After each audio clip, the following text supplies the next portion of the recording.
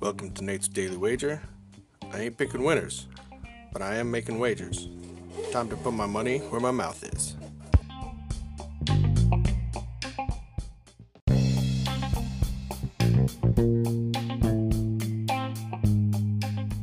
This is Nate's Daily Wager for October 21st, 2022. Nice win for us last night.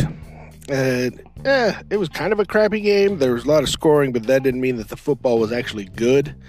But hey, we came out on the winning side, and that's all that really matters. So, all right, let's jump back to the baseball playoffs. We got the NLCS going on. We got the Padres taking on the Phillies. And everything is telling me take the under. You know, even the VIG is saying it's minus 120 to take the under because so many folks are taking the under.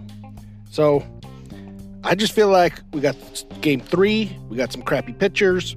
It's going to score some runs. So, we're going to take over 7.5 total runs between the Phillies and Padres in tonight's NLCS action. Say anything better than that? Pound it. That's my pick, and I'm sticking to it.